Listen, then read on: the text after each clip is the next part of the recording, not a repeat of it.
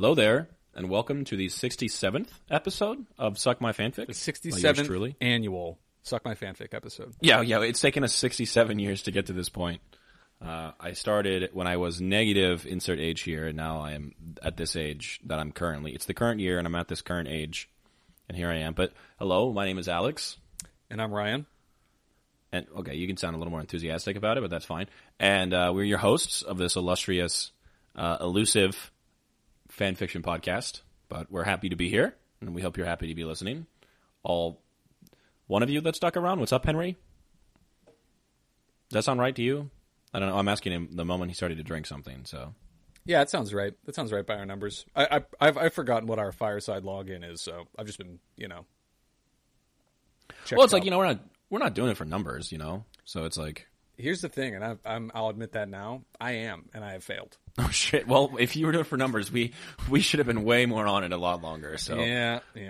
Well, I wasn't clear. I was doing it for these numbers, these exact numbers. For 67, or what do you mean? Like the numbers that we're cheating in terms of listenership. Oh, the listener numbers. That's what I was aiming for. Yeah, sort of like an army of 3. Mm-hmm. Got it. Army of 2, fine. Some might say, for Xbox. Yeah, that was sort of the reference I was making, but a little bit bigger. Mm-hmm. Interesting. Well, here we are, and we're a podcast, and we talk about fan fiction, and we've talked about it for a few years now, and boy, oh boy, I hope you've been listening for a few years now. If you haven't, if you just found us, then Saul, dude. Shut it off. You don't deserve to be here. Yeah. We don't want you here. Yeah, don't get sucked into this. It's not good. It's not very Christianly of you to be here, but here you are, so happy. Okay, that one made Ryan laugh. Do we have an opening topic? We have an opening topic. We're going to talk about something very quickly, and then we have what we were told at the very beginning of our podcast was everyone's favorite format of episode, and then we never did it again. We never did it again. We were told these were great, do these all the time, and we said, we've heard you, and you can fuck yourself. Another part of my numbers strategy is to not give the audience anything that they want. It's called anti-market research. Yeah. Yep. I've heard about that. No wonder we suck. But yeah, so that's what we're doing. We're finally going to do the drabblefest Part 3. First time we did it, we did 7. Second time we did it, we did 8. And we don't have that many for you today. We were going to break our record again, but we realized that record almost broke us last time, and that's sort of why we never went back to it. It's just 8 is a lot. Right. We've done some growth over the past the past episodes since then, and we're really focused on taking care of ourselves, doing what feels good. We want to push ourselves. We want to deliver a good product, and honestly, I've had these for a while. I kind of forget. Now I'm looking through them now. I kind of forget exactly why I picked them, but I've had them for a little bit, so I hope they all. It's like we could do 11, or we could do 9, we could do 10, we could do whatever, but at what cost? Exactly. It's like, at what cost are we doing that? I know. And I don't. We'd be recording for 6 hours as opposed to 5.5.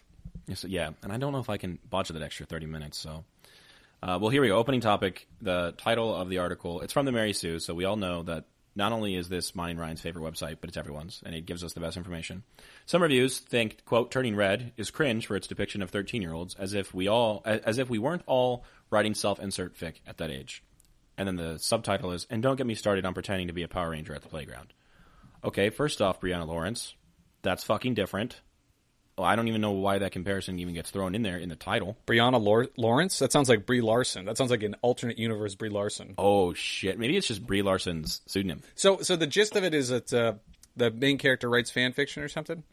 Oh, yeah. I think we should just say right off the bat, neither of us have seen this movie.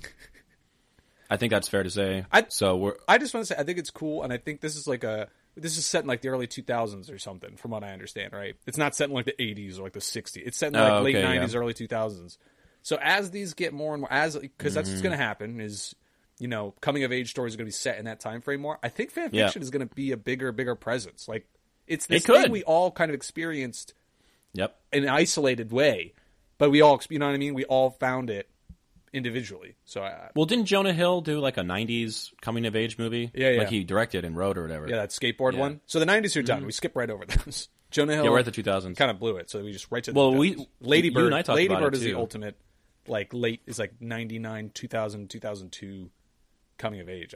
That's a great movie. I love that movie. I haven't seen it. Great. Very movie illiterate. I'll talk to you about weird, obscure Soviet films, because I've been watching those recently, but I won't talk to you about this. Not even weird, obscure. Everyone knows them. Very normie Soviet films, but great. So yeah, we haven't seen this movie. Neither of us have, and we're going to talk about it with authority. and I can't wait to do so. Literally the only thing I can say context that I know of is A, I thought the commercials looked dumb. I'm just gonna be honest with you.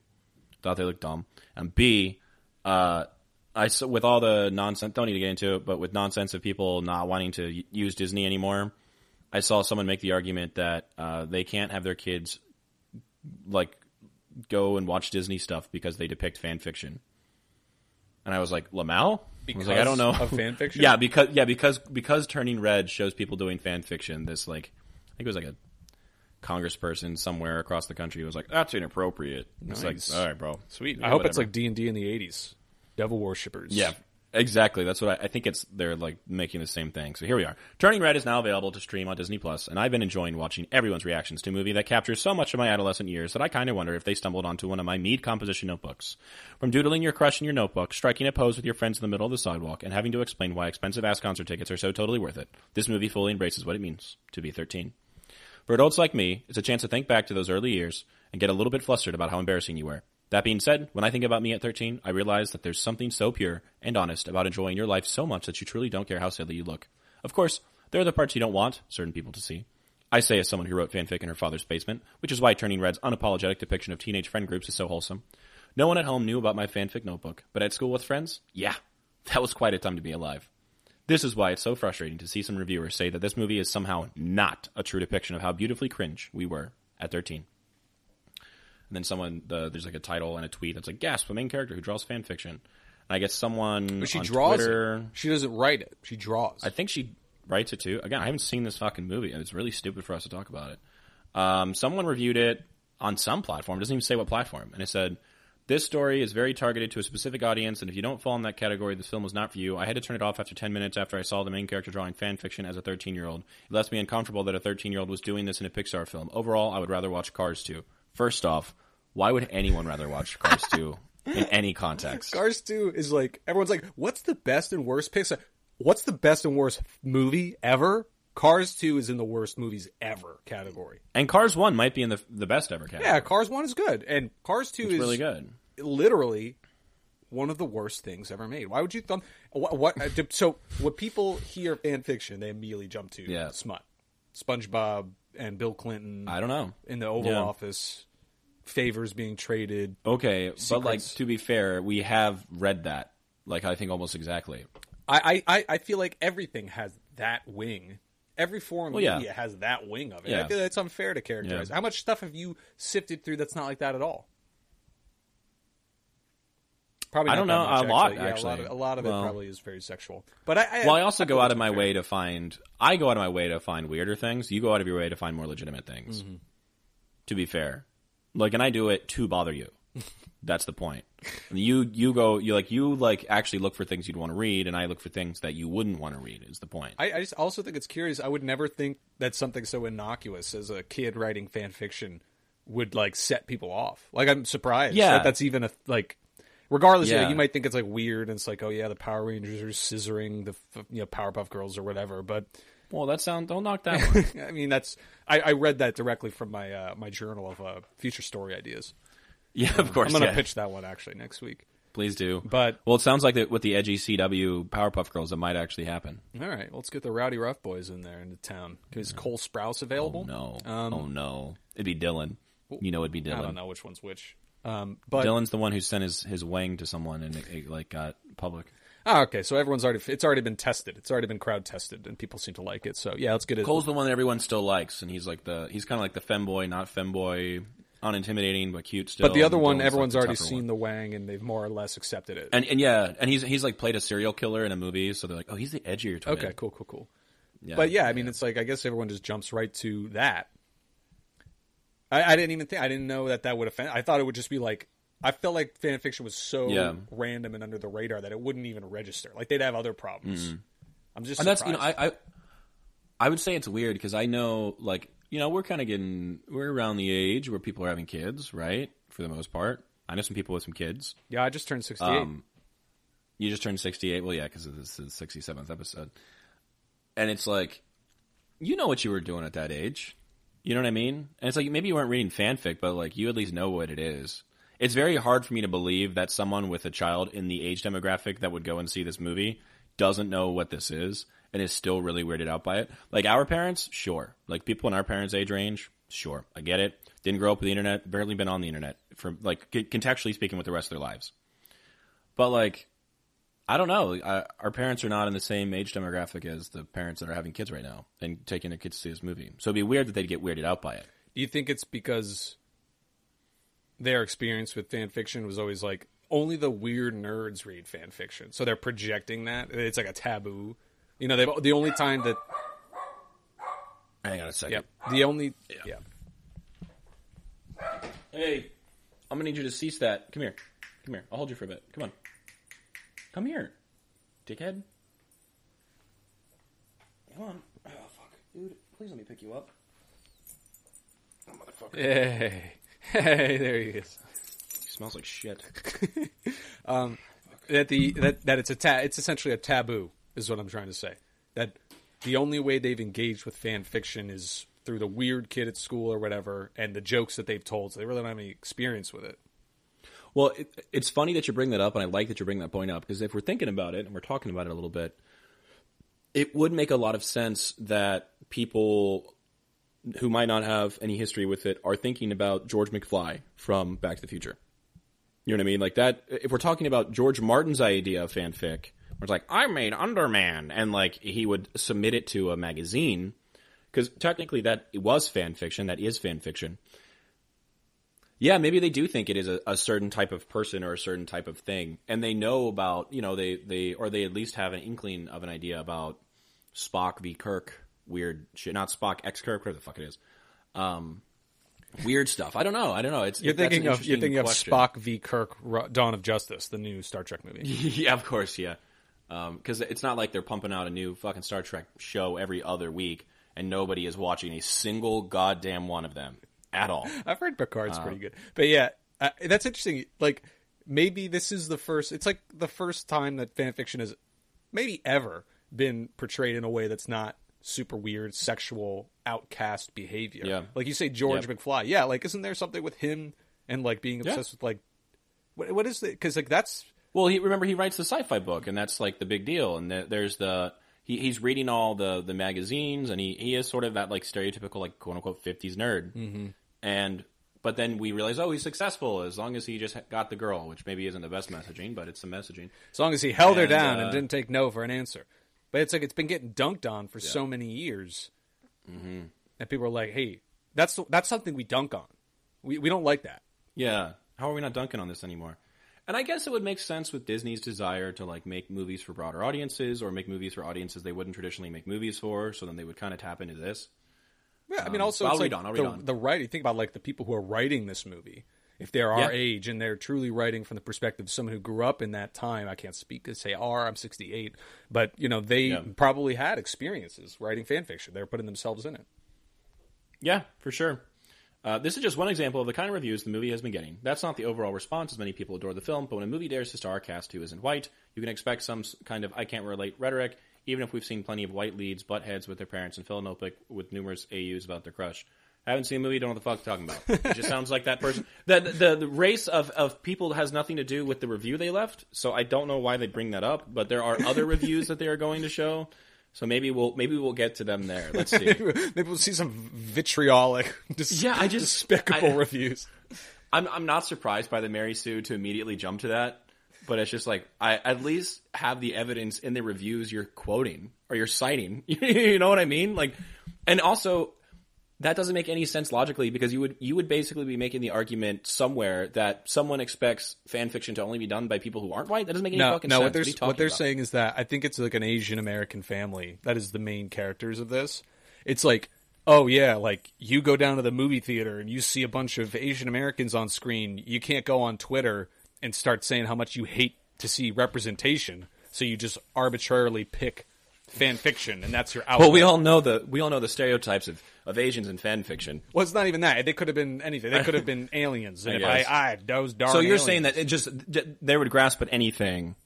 Well, they're just like, yeah. Oh, what are they doing? That's weird. That's what weird people do. Weird people.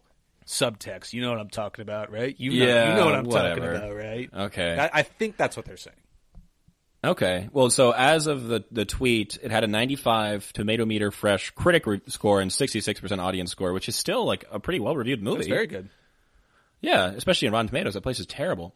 This story, okay, I read that one already. Not appropriate for kids. It teaches kids that it is okay to disobey parents if it is important to the child. Okay, I mean, if that's like legitimate criticism and messaging that someone felt, then maybe that's important. I don't know. This is not what Pixar is about. I can only see a very small group of people actually relating to this movie that feels so conditioned by current political trends. It loses, dude, reread your work, all potential to succeed as a transcendental film. Awesome animation. No, Jesus Christ. Dude, this guy wanted transcendence. It needed to be a transcendentalist experience. Nice explosions, though. Yeah, good Like them explosions.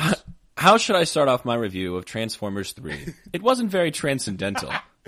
If I were to put this on my Michael Bay. Thoreau scale between Gone Walden Pond and Michael Bay's Transformer 3s, this is decidedly the latter. Definitely not made for kids. It glorifies, quote, finding yourself and following friends at the expense of listening to your parents' guidance. Totally inappropriate for children. Preteens who are not living in modern, quote, progressive cults of ideas, end quote, will find the topics awkward and uncomfortable. Maybe Pixar should decide if they want to continue making charming and enduring family favorites or edgy progressive adult films and stop sitting on the fence. I bet if you watched this, do you think you would come away saying that was one edgy film? I bet this is like the most rounded, cornered, like soft, pudgy film I've ever seen. Yeah, 100%. Yeah, it's funny because I'm looking at the guy who posted these reviews, and it's like I want to think of a way to describe him and roast him, but his face is so. I'm making fun of someone for their looks. Never mind. It's just he looks like a character from a movie, and I'm trying to figure out the exact movie. But of course, he just looks like the type of person that would post these reviews, right? That like would screenshot the reviews and put them to Twitter. Ah. That's what I mean by post reviews. Okay. Like when someone enters the transfer portal, so they type it out on their notes app and then screenshot it and tweet it. Exactly. Right. Exactly. I want to address this is back to the Mary Sue, pearl clutching review that is concerned about a 13-year-old, quote, drawing fan fiction, because honestly, one of my favorite things about the movie is the fact that it has such ordinary, relatable teenage issues as its driving force. Well, okay, I'm not even done with this paragraph. But at the beginning, when you draw, you're not drawing your own fucking original works. I don't know, like, in that sense, is everything that you draw a fan fiction? Yeah, and that's not right. No, I'm sorry. My bad, George Martin. We should take every kid to court who's ever drawn Superman. Who's drawn Superman. Because I know that with Jack Kirby, he didn't really ever go to like a formal like school, or at least in the beginning he didn't. What he did is he just was like tracing comic strips, and then he developed his own style. And I mean, it's fucking Jack Kirby. Yeah, he's a scumbag. No, yeah, sorry, my bad. Tracing and stealing other people's work by tracing them on a piece of paper and then burning them, I'm sure. That's not to say I don't like it when otherworldly powers are symbolism for puberty and the teenage experience, which, well, this movie is that too. I just appreciate that the climax in Turning Red is a concert, and the horrifying moment between mother and daughter is, shit, she found my notebook. The day my father discovered my live journal was the worst day of my life, and I was in college at the time. The idea of, quote, drawing fanfiction being some adult taboo and not a thing you've been unknowingly doing your whole life is so wild to me. Does fanfiction have adult circles? Oh yes, absolutely. But it is also a thing we've been doing since we inserted ourselves into the fantastical worlds we'd watch and read about. Again, yes. Growing up, I didn't realize that writing bonkers crossovers where the ladies of Mortal Kombat became champions of love and justice had a name. I didn't know that drawing Goku 1,000 times over had a name. I didn't know that pretending to be a Power Ranger had a name. Trini, if you're serious, was my go-to pick. My friends and I just did these things unaware that it had a label. We just knew that at the playground we were Power Rangers or VR troopers. Okay, well now I don't like when people put labels on things that other people don't put labels on. Yeah. And I'm not trying to sound like a non-committal boyfriend. You're not going to like drive past a playground with a bunch of kids and you're like, look at all that fan fiction out there. Yeah, especially like I think part of participating in something like fan fiction is knowingly participating in something like fan fiction. Well, I think fan fiction, I might get roasted for this.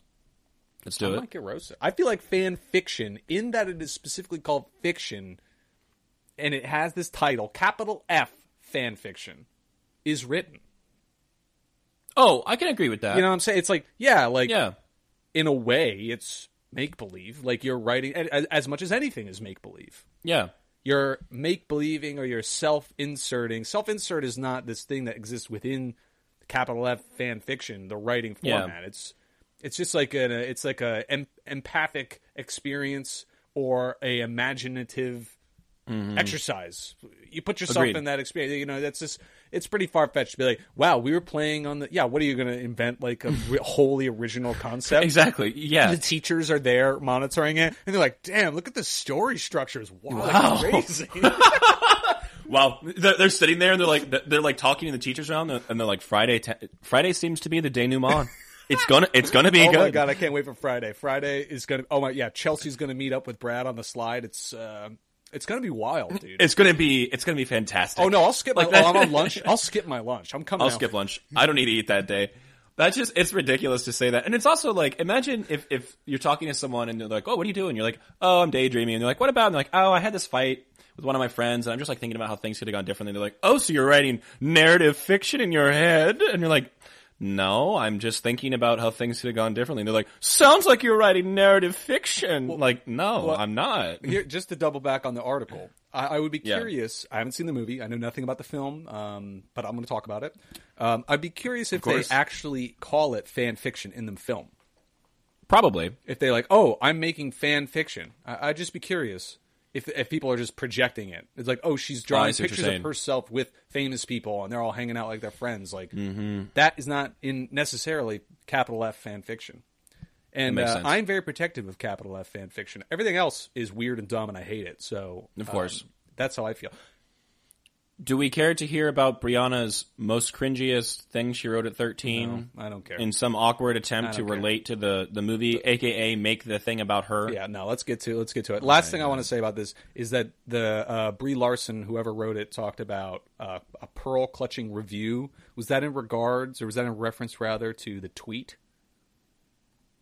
I believe. And are these, no. That was in reference. So basically, these aren't tweets, right? The quote reviews are not tweets. Right? Some dude screenshot reviews from Rotten Tomatoes. Oh, they're from Rotten Tomatoes. Okay, because I thought they were saying tweets were reviews. Those are reactions. I just want that to be clear. That's a good point. One sentence is not a review. There used to be people whose literal job was to review. It wasn't. Well, that's our job. Yeah, I mean, but we're not getting paid. We're not getting paid the big bucks. You know, I thought we got paid in fanfic clout. Yeah, but you can't take that to a Walmart. You can't get that at a Walmart Omega. Speak for yourself. Walmart Omega. Good point. My bad. That's the guy. I just sent Ryan the photo of the guy who posted the reviews, like who screenshot the reviews. All right, you made a huge mistake because now my computer's attempting to pull up the internet. Fuck. Can you text it to me? Maybe I'll do. Oh Lord, here we go. Oh no. Here we go. I just opened Microsoft Edge. Oh, dude, you're Microsoft Edging right now? No, I don't want to be. It just didn't. Edge didn't shut down correctly last time. Yeah, I bet it didn't. This guy looks like Jared Leto with like auburn hair. Yeah, that's what he looks like. He looks like if Mel Brooks cast Skeletor in Robin Hood Men in Tights. That's funny. I was literally going to use that description for something else later. Oh, good. Mel Gibson cast Skeletor in Robin Hood Men in Tights? No, I was going to say it's like if Bradley Cooper was cast in Men in Tights. You know what it's like. Yes, unfortunately. It's like whoever you can like totally flavor any description you want by saying they're cast in Men in Tights. In Men in Tights, yeah, of course. Wonderful. Okay, well, I guess we'll just jump right into these fics, and I'm going to read my first one. But didn't you want to do a little break for the outro? Oh, okay. Yeah, you could just play it over that. I feel like us laughing, having a good time about Skeletor and Men in Tights is good. Yeah, I guess that's true. I'll edit it and make it sound good. Audacity froze for me.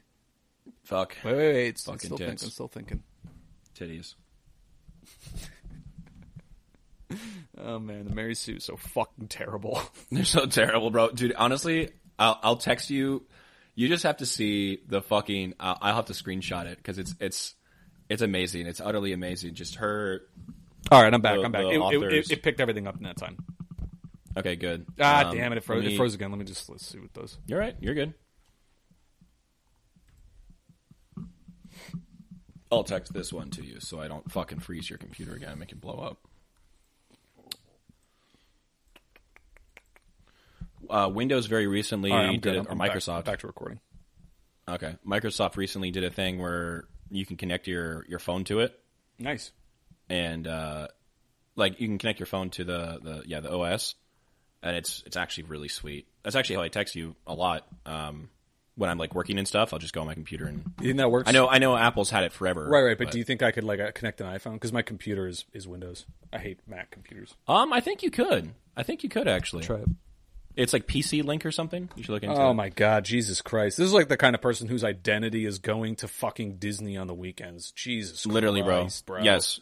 She's the one who wrote that fucking thing. That picture, picture is her cut out. Like on the other side, it's like fucking like some sad sack in a goofy costume holding a lightsaber, being like, "Fucking kill me" in a stage. Yeah. He's like, it's not even that good, you know. This like, person got dressed up to come to Disney. Fuck. Yeah, bro. That. Also, like, why the fuck do you think just the first 3 things in her bio? Why the fuck do you think people care? Why the fuck do you think people give a shit? That doesn't have anything to do with you writing. That has nothing to do. That's why it's like they don't care. They don't want to be a writer. They don't give a shit about what they're writing about. They just want to be a personality. Like us. Yes. We give a shit. We care about fan fiction. We don't want to just be personalities on the internet. I mean, it feels stupid to say that, but like, I'm sorry that I actually care about a cultural thing. Well, no, I'm not sorry. That's my job, is to care about cultural things. But okay, first story. You ready? Yep. I will tell you the fandom, and then there is a punchline. So the fandom is Elric of Melnibone by Michael Moorcock. Nice. Did I mention what was I stoked on last time? What did I say I was stoked on? Do you remember? Yes, you were stoked on Moorcock. And I said you should be stoked on. I could use some less cock, if you know what I mean. Yeah. I don't think you said that, but you should have. It I just came up with it. Well, that's good. So I'm doing an Elric story. You ready? Yeah. Wait, should I explain Elric? Nah. Do people care? Is that part of this thing? No. If I listen to the last episode, fuck you. Yeah, they're smart enough. They know what's up. Yeah. The albino sat down next to the man who seemed ordinary. He was puzzled, but relieved. His eyes fell on the black blade once more, watching the runes. So, the ordinary man started, you looked pretty intent on killing me. It was the sword Stormbringer. He hungers for souls and blood. But you stopped, the man pressed. It wasn't as if he could get away. This little pocket universe was a prison. The blade said you'd been killed so many times that it was worthless, the albino told him. At least, it was worth something, Sean Bean answered at last. Oh, no. That's it. That's the story. Wait. So Sean Bean said at least it was worth something? Yeah. What was it worth? I'm sorry. I usually when you tell stories, I like slowly vice in on my attention, and that one was so short I couldn't like fully grab it in my mind. They meet in a pocket universe. Elric's sword wants to kill him, and then when it goes to when it sniffs out his soul, it's like, oh, this guy's been killed so many times in so many other fantasy universes. Okay. There's no reason to kill him in this one. Oh, well, okay. Yes. That's nice. It's funny. Yeah, that is pretty funny. Yeah. Yeah, he died in Lord of the Rings, died in Game of Thrones. I'm sure he's died in a bunch of other shit. Yeah, died in National Treasure. He did die in National Treasure, didn't he? He is a National Treasure. Yes, he did. So yes, that's my Elric fic. I'm sure Elric fics are either like one word like that or like 600,000 words. The only one I could find was fucking huge. That wasn't this. It was like massive. And yeah, I guess the type of person to be super into Elric would also be super into writing like a 6 million word thing about it. So that yeah, whatever. It's great. You should read it. Fuck you. That's great. Cool. All right, it's on to you now. All right, so I'm just gonna read. I'm just gonna start reading. Okay. It was the night of the 94th Academy Awards, an event that an event that was considered to be a celebration of cinema's greatest achievements and was called the most prestigious award show in pop culture history. Before it all went downhill in the late 2010s, thanks to its decline in viewership from the fact that Hollywood had been using it to promote political and social statements, which turned people off. Not that it mattered to them anyway. Chris Rock had come on stage to announce the winner of the Best Documentary Feature Award, where he performed a brief monologue filled with jokes. Rock then made a joke about Javier Bardem and his wife, Penelope Cruz, before receiving comparable nominations at the same ceremony. The joke was that Bardem would be praying that Will Smith could win Best Actor if Cruz lost her award. He then turned around and looked at Will Smith and his wife, Jada Pinkett Smith, who were seated together at the front of the audience. Jada, I love you. G.I. Jane 2. Can't wait to see it, all right? Chris Rock joked.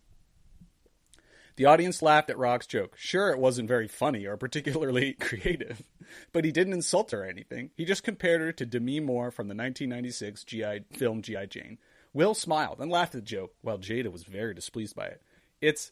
That was a nice one, okay? I'm out here. Chris continued his monologue before he saw Smith approaching him on stage. Uh-oh, here comes Richard. Rock continued laughing as Smith reached the stage and approached him to confront him face to face. Smith then moved his right hand to slap Rock for his hurtful comments towards his wife, since she was suffering from alopecia, an autoimmune disease in which bald spots were formed due to physiological stress. But before he could slap him, a man, clad in red and black spandex suit with a red mask with 2 black circular spots around his eyes, 2 katanas on his belt, on his back, a belt with 2 holstered pistols, and a small device attached to his right hand, grabbed him by the wrist. Christ. The audience gasped as what they had just seen, and Rock had a puzzled look on his face. Whoa, easy there, buddy. I wouldn't do that if I were you, the man in red and black spandex said to Will. Wait, who the fuck are you? Will yelled, just as he let go of the man's grasp. Allow me to introduce myself, the man said. I'm Wade Wilson, but you can call me Deadpool, and I'm here to stop you from embarrassing yourself. Embarrass myself? That motherfucker just made fun of my wife, Smith screamed, sounding much like a complaining toddler. Mm-hmm. Deadpool laughed at Will's comments as he found the whole situation completely absurd. Yo, what's funny, man? You don't Zip it, Prince. Deadpool cut off Smith before he could say anything. You know, it's funny that you would allow your wife to cheat on you, yet you can't take it when someone jokes about her. Uncle Phil would be very disappointed. I'm not finished yet, Will, Deadpool said, gesturing his 3 fingers to shut up. The audience was lost about what exactly was going on. Now, if you ever try to interrupt me again, I'm going to beat you up so bad you're going to be the only guy in heaven with a wheelchair. Deadpool trailed off, and the audience gasped, shocked by Deadpool's remark towards Will. Okay, what's going on? Chris Rock asked, confused about the situation. You think slapping this poor man would make anyone think you're defending your wife? Please, as if anybody would buy that, Wade stated. If only you had shown that attitude when August Alsina was cheating on you. Because Jada is such a toxic, manipulative bitch, you wouldn't. She's just tarnishing your reputation, and yet you can even see it. You can't even see it. Because you're blinded by your love for her. You just let yourself become her lapdog. Hey, don't talk about me and my wife like that, Smith protested. Oh, I'm so sorry. Was I too harsh on your lovely wife? Deadpool sarcastically remarked. Perhaps I'm a misogynist. We should definitely let more narcissistic, self-serving, toxic women take control of our lives without even questioning them. Tell me, how would you feel if Chris Rock made a joke about you and your wife laughed at it? The audience was very confused about Deadpool lecturing Will, and the name August Alsina was lost on them. Do you know who August Alsina is? That's Jaden's friend that she cheated with, yeah. Yes. Yeah, for like months. Months. She was entangled with. Please. Yeah. Oh, they got to be really good friends. Oh, now you're scared? You better start thinking before you embarrass yourself over a stupid joke, young man, Deadpool taunted. Geez, and I thought sewing my mouth shut was bad, but this managed to piss me off more. So if you don't go back to your seat, I'm going to shoot you in the balls. The audience gasped in horror at Deadpool's threat. Okay, fine, Smith said as he went back to his seat, clearly scared by Deadpool's threats. No wonder people don't watch these shows nowadays, Deadpool remarked. Looks like my work is done here. So long, suckers. And with that, Deadpool pushed the button on his device and disappeared without a trace. The audience was still lost on what had happened on stage, and Chris Rock was disbelieved by these events. Well, that was the greatest night in television history, Chris said in a sense of confusion. Oh, Christ. Chris then continued with presenting the Best Documentary Feature Award to Summer of Soul. Thanks to these events, Will Smith lost the Best Actor Award to Andrew Garfield for his performance in Tick, Tick, Boom. That would never happen anyway. That's not how that works. That would never happen anyway. That's not how that works, but thank you. If that was how it worked, he wouldn't have won for King Richard. Yeah. But no, this is all obviously, I'm just saying, like, even if Will Smith was, like, removed from the top position, I wouldn't go to Andrew Garfield. If Deadpool told him anything, Smith should think about his actions twice before embarrassing himself for his wife's, quote, approval. Unable to handle Jada's toxicity, Will divorced her a couple months later and gained sole custody of their children. There's no custody. They're both over 18. The end. Yeah, what do you think about this? I loved it. Obviously, I picked that when I've been going a lot over the Chris Rock thing, you know. At first I was really, really mad at Will Smith. And then I was really, really mad at Chris Rock. And then I just got really, really mad at myself. For caring? And now I'm here. Yeah. That was terrible. I honestly thought you were going to, like, before Deadpool showed up, I thought you were just going to say that. I honestly thought the joke of this was going to be you saying that Chris Rock made the joke, Will Smith laughs at it, and then Chris Rock gave the award and then went off stage. That was going to be the joke, is that it just didn't happen. And that would have been really funny. I was like, okay, I'm ready for this. Hell yeah. And then that wasn't the joke. The joke is that it did happen, or he still tried to slap him. And then I feel like I get so annoyed at like Deadpool having to be in everything, or like, dude, no. Because if anybody was going to solve that, it wasn't Denzel. It wasn't going to be Bradley Cooper for some reason. It wasn't going to be Tyler Perry. It was going to be Deadpool. Now, you did hear that not only Denzel came and spoke to him, but also Tyler Perry did? Yep. Did you also hear recently Tyler Perry admitted that sometimes when he's in bed, he uses the Medea voice? Is that what he told Will?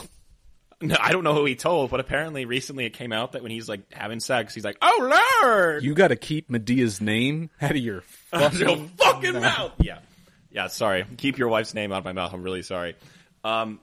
Were you actually mad? I just remember I was like sitting on my computer like working, and then out of nowhere I saw like this news thing pop up, and I was like, "What the fuck?" And I was like, "Oh, okay." No. And then it just became a thing. I was mad because I watched 90% of the Oscars, and then I went to bed. Yeah. Literally, they were like, "And up next, Chris Rock presents Best Documentary." I was like, "I don't want to see that. Chris Rock's the worst." And then I went to bed, and then I woke up, and you were like, "Dude, check this out." I forgot about that. Yeah, it got me and I was so mad. I was so mad at Will Smith for doing that after I went to bed. Exactly. So mad at him. And I got so funny mad at Chris Rock for waiting until I went to bed to make Will Smith mad. To make a joke, yeah. You were texting me results, and I was like, "Oh, cool." And then I was like, "Oh, I guess I'll kind of check up on it." I think that's when I saw the thing about Will Smith, and I was like, "Oh, that's weird." And that was still when people were like, "Was that fake? That was weird." And also, I wanted to make the joke that for all of what just happened, the Academy only gave Wade Wilson a 5-year banning from the Academy Awards. Wade Wilson. Yeah. Deadpool? They only gave Deadpool a 5-year ban from the Academy, so he will be able to return, but only in a few years. So when Deadpool 3 comes out, that's good. I also would have liked it better if it had been exactly what happened, but it would have been starring the zebra from Madagascar, the fish from Shark Tale, and the hippo from Madagascar. That'd be great. If you had literally just done the exact thing, like read exactly what happened, but with those characters in it, I would have also thought that was hilarious. So, anything else about it? No, that's it. Yeah, fuck this. Let's move on. Okay. The next one is a fandom that we have covered before. It was one of the best fics we've read. And I don't think we're going to get that with this one, but we'll see. Here we go. To the glistening eastern sea. If you will go to the wandering shore, take no compass. The tide comes to gather all things to the east. Do not think to outrun the sea and its eagerness for the breathless gold of the horizon. The 1,000 greens and gray blues of its gown are always dancing, never still long enough to catch. Here are the waves which swallow all rains and laugh under all storms. With a heart so deep and full, you could no more grasp it than you could grasp salt water. For to love the sea is to love a thing you cannot hold. To the great western wood. If you will go to the riddling woods, take fire, which is the bane of wood and ice alike. There are no straight paths along the west. The forest wears many faces, different under every sun. Many are the days you might wander before you found a familiar one again, lost among the unmapped secrets of its hollows, the green-eyed shadows which do not blink, the slow-blooded trees which hide their softness from the brittling hands of the winter, for even as they rot in the close and whispering darkness, their branches are grasping, hungry for the light. To the radiant southern sun. If you will go to the singing fields, take the sweat of your back and your brow. The plains of the south are ever thirsting. There you may walk under the dry and steady gaze of the sun, where the wind hums warmly through wide fields of rye, where the land opens its thick, rich beauty, and the world eats its fill. Yearly is this basket filled, seed by seed, the long murmur of its scythed wheat, the gleaming promise of its apples, the reaching sweetness of its flowers, which are forever dying and forever blooming again. To the clear northern sky. If you will go to the mountains, take a prayer and nothing else. Go not to the north with pride, nor with wrath, nor with war, for the mountains with their vast and arcing stillness will crush you with no more than a sigh. There are no others to shoulder the sky, so boundless and blue you could break your back just by looking up at it. All strong towers are built of their flesh. The world sits heavy on the soft dust of them, sleeping in their tender, trembling grip. So this was about Chronicles of Narnia. Yeah, that was beautiful. Yeah. It's called Cardinal Points, about Chronicles of Narnia. It's about the Pevensies. And the summary is a crown for each point of the compass. If you will go wandering the shore, take no compass, the tide comes to gather things to the east, and so on and so forth. This stuff is like, that's a really good example of like, that's beautifully written. It's like what I want to hear. Like, it's got this great sense of like scale and environment and adventure, and it's got a beautiful like tone and voice, and like the language is very nice. And but it would never, like, if you were to watch a movie, they would not break down. They would not have a character spiel that. Yeah, you know, it's like, this is like almost like and if you were writing a book and you wanted to like get to the point, you wouldn't necessarily have them go on. I mean, maybe if that was intricate to the plot, but all this stuff that people come up with is, you don't really want to make a whole plot around it. It's like if in a video game you would find a scrap of paper on a shelf and it would say this, and you'd be like, "This is the perfect description dope. for this. This is the dopest thing." Like that's what this is, and that's why I think this is that's why I think like fan fiction at its best. Not necessarily when it's like a 900,000 Elric epic, as good as it may be. It's like this, like quick hits. Mm-hmm. It's I love that. That's great. Yeah, and this reminds me, I recently had to do something with writing about landscape. I'd like this as like landscape writing. I think this is really cool. So yeah, it was about Narnia. This also makes me think to myself, why is Amazon spending over $1 billion to get Lord of the Rings when that's actually already been adapted perfectly, and people already love it? Why don't they try to find something else? And I don't know. I feel like the Narnia of Disney had a really strong start, and then it didn't obviously go the way they wanted it to. And I think Disney still owns the rights to it. Yeah, I think they still. But it's like fuck. We need a good Narnia adaptation. Like you could do a whole Narnia multiverse. Fuck you. Whatever. Fuck you. I think Narnia, like they were like, let's wait a while and then try to drop this and make it like kids Lord of the Rings, and then hopefully everyone will forget that it's like Christian. And then the weekend they released it, like every like church youth group was like, we're going to go see Narnia, and it didn't make them happy. And it didn't make people who were not there for the religious symbolism happy. Yeah. Honestly, they just need to lean into it. Like, let Mel Gibson direct Chronicles of Narnia. Well, the thing is like I feel like if you're not trying to subvert it or hide it, if it's just on the face of it, like, yeah, this has Christian underpinnings. The guy that wrote it was a devout and outward Christian. Like, come and see it, don't come and see it. I think plenty of people would go see it if it's done well. I mean, Tolkien was also a devout Catholic. Whatever. So that's a Narnia one. I just think like it's not that even in the movie it's not like they were like subverting it and they were like, oh yeah, Aslan's like getting on or whatever. It's just like they could have probably leaned into I think they should just go into it. I think agreed. I mean, even as someone who's not particularly like interested in that, I'd probably see it and be like, well, this is true to the text. It probably would lend itself to like kind of a feeling of authenticity if they just went for it. But they'll never do that. So, and also Anthony Bourdain's dead. So what's the point? That would be. I mean, honestly, yeah. Think about that show on Disney Plus because they own Nat Geo. That's the tragedy of Anthony Bourdain dying. Is that could have actually happened. This could have been a thing. Yeah, could have really happened. It was April 3rd, 2022, the day of the Oscars. It was almost Chris Rock's. Oh man, did I pick? Okay, sorry. It was almost Chris Rock's turn to go on stage. He was nervous as hell and just wanted to get everything over with. Up next, we have Chris Rock. Chris took a deep breath, stepping onto the stage and leaving all his anxiousness behind him. He waved at an audience who cheered back at him. A few moments later. You know who's got the hardest job tonight? Chris Rock grinned. Javier Bardem and his wife are both nominated. Now, if she loses, he can't win. The audience loved that one. He's praying that Will Smith wins, like, oh, Lord. What came next was what changed the history of the world. Yep. Jada, I love you. G.I. Jane 2. Can't wait to see it, all right? Will chuckled, glancing at Jada, who was rolling her eyes. The couple exchanged a few words out of earshot. That was a nice one, he continued. Oh, here comes Richard. Uh-oh. He laughed at Will Smith as he came onto the stage, but there was a look in his eyes that Chris couldn't recognize until he was slapped in the face. It burned. The slap was full of anger. Oh, wow, Chris groaned. Wow. Will Smith just smacked the shit out of me. Please look staged because it wasn't, and now I'm embarrassed, Chris Rock thought. Keep my wife's name out of your fucking mouth, Will growled once he got back to his seat. Wow, dude. Yeah. It was a G.I. Jane joke. Keep my wife's name out your fucking mouth. I'm going to, okay? Now, the next part is what really changed the world forever. Will Smith came back onto the stage, Chris already raising his arms in defense.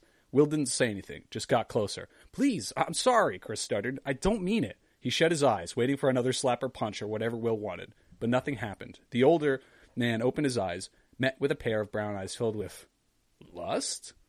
And before Chris could even lift an eyebrow, Will Smith crashed their lips together, sparking a flame. Chris kissed back, obviously, and the crowd collectively gasped. Someone in the crowd cheered, yelling, "Gay rights! Woo!" Take that, Florida! Some people cheered, others gasped. Some even left the room, but Chris and Will weren't even startled. Will began to undress Chris in front of the crowd. People screamed, but the couple didn't care. Jada watched in horror as her husband began to give Chris's dick kitten licks. He sucked hard in front of the crowd, loving the attention. Fuck, Will, what are you even doing? Chris moaned, throwing his head back. Will couldn't reply, so he just looked up at Chris and continued sucking. Once his throat was cum-filled, Will stood up, wiped his lips, and began to undress. God knows that the cameramen and hosts were doing it this time. I want you on all fours, Chris, Will growled. Chris nodded and leaped onto the floor, making sure that he was sideways so the crowd could get a few profile view. Of course, of course. Ladies and gentlemen, welcome to the greatest night in television history, Will Smith yelled at the crowd. Chris whimpered as he glanced back at Will, who was half naked. He decided to keep the suit on, but the pants were gone. Who knew Will Smith had such a big dick? Who knew Chris Rock was such a slut? Who knew what the fuck was going on? Will's tip slowly entered Chris. Will Smith, your dick is fat. Chris moaned. Jada, you've been gatekeeping.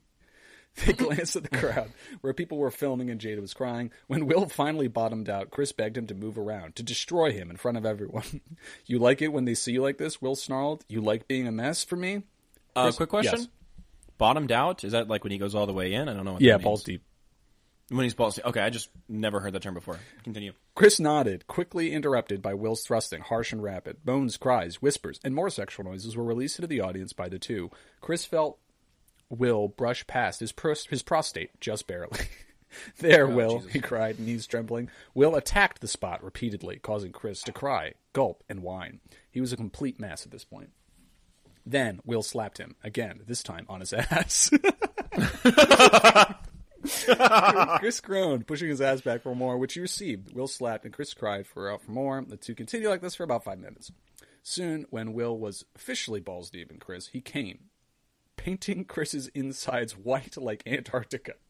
Of course, Chris wouldn't last very long if Will had just nutted in him, so he too released onto the stage, coating the surface. Oh, two nuts for Chris. No, Will nutted and that triggered Chris. No, but Chris nutted earlier in Will's mouth. Oh, that's true. Yeah, that's okay. True. Okay, good for him. It's a big night. Hey, good for him. It's the greatest night in television history. It's the greatest night in television history, yeah. That was awesome, wasn't it, Chris? Will chuckled, pulling out of him. Chris turned red, finally realizing where they were and what they had just done. Humiliation slapped him as hard as Will had done earlier. We're over, Jada, who said somehow teleported onto the stage, said, I can't believe this. Trust me, neither can I, Chris laughed, standing up and grabbing his pants.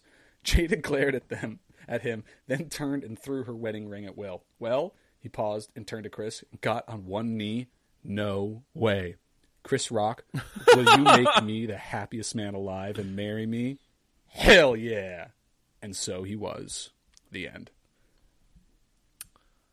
I think the only thing that could have made that better is if the fish from Shark Tale fucked the zebra from Madagascar in the butt. What in the fuck, dude? No, I was forced to write this, I swear. Parentheses, you know who you are. Heart failure, bitch. Anyways, enjoy. That's the heart failure? Like, whoever forced this person to write this, they wish heart failure upon them. Or maybe they're suffering from heart failure and this is their make-a-wish. No, it's like one of the tags on this. This is called the 2022 Oscars Grand Twist by Totally Not Cody. The tag is, Cody. My friends made me do this. Yeah, you know it was Cody. It's definitely Cody, yeah. It was funny. It was really fun. It was better than the first one. Mm-hmm. I think so. Since we are obviously not going to stop talking about this, I have a feeling the third one's going to be like that as well. I'm hoping the third one involves Tupac Shakur. Do you know about all that with Jada? Yeah. She was entangled with him before she met Will, right? Yeah, and the only reason that she and Will got married were because she got pregnant. And like they were trying to, I think, make her mom happy or something like that by getting married. So she like didn't even want to marry him in the first place. And allegedly, when Willow was like 11, she like wrote a letter asking Tupac to come back because she knew that Tupac made her mom happier than Daddy. Allegedly, it's not confirmed, but allegedly it is confirmed. Yeah. Now she looks like Tupac. So crazy. Okay. Well, that was that fanfic. This whole thing is just an amazing saga on an epic scale. There's so much that it's an onion, and you just keep pulling back layers. There's so much here, so I'm just like an ogre. I'm glad you decided to make this the thing you wanted to go out on with the drabblefests. I'm glad. Well, I picked these a while ago. Like I said, no, they're amazing. They're amazing, and I can't really. I resent that. Like, I want to put on a good show. Like, this is quality. It's not like this is the greatest night in podcasting. This isn't goof. Like, there's no goof. I just had those first two. This third one, like, this might be the last Drabble I ever read. This last one. Okay, so I'm not going to like throw it away. God, I hope it's about the zebra from Madagascar doing something. Okay, my third one. Are you ready? Yep. Let's do this. This one is called "The Hero Must Endure" by Aglet Baby. Aglet Baby. That the Aglet Baby is in parentheses. It's both. Always, Alia sleeps quiet as a child, and yet some nights her body speaks anyways. The mind inside her mind inexpertly play her vocal cords, the memories of their own moving it to noise like fingers on a borrowed balisette. Her mouth shapes itself wrongly around names she doesn't know. Sounds butcher themselves on her unconscious lips. Duncan spends those nights awake. His eyes that were not always his pick out details on the rough ceiling which he never would have seen before. He reminds himself that he has lived more than one life too. If a life is defined by a birth, that sometimes he speaks with a knowledge and a feeling that comes from only one of those lives. That loving Alia is something born with hate, which Duncan, ever loyal to the Atreides, and thus ever at arm's length and one step below, could barely fathom. After his reawakening, his instincts often screamed against it, as though he was facing down a sword, and yet other instincts threw down his own weapons and welcomed the blow. Now he loves Alia wholly, even whilst her eyelids tighten and crawl as her eyes move beneath them, seeking out familiar worlds she has never known. Usually, he bears it. Warriors have always undergone trials, and this is one of his. Sometimes, Alia will forget the edges of her own lifetime and lapse into some faded legend, talking of it as though it is one they all know, as though it is a carefully kept heirloom and not a hoard long left under the ground of a more ancient planet. But even in those ancient, buried stones, the heroes must endure, bound to rocks, or pushing them, or wandering the desert. As eternal as the desert is, its tested dweller, in one of Alia's stories, or at least one of the stories that passes through Alia's mouth, a man had to tread through all hell without looking back on the beloved he knew was behind. This is the one Duncan practices most nights. No matter what alien speech comes forth in Alia's voice, he does not look back. He does not see her lip curl harshly like it has never done. He lets her sleep. He lets Duncan, who was loyal, push himself separate and stand guard against hate who loves, and as one, he pretends that his lives are enough to match her millions, that they are enough to understand her and for her to understand.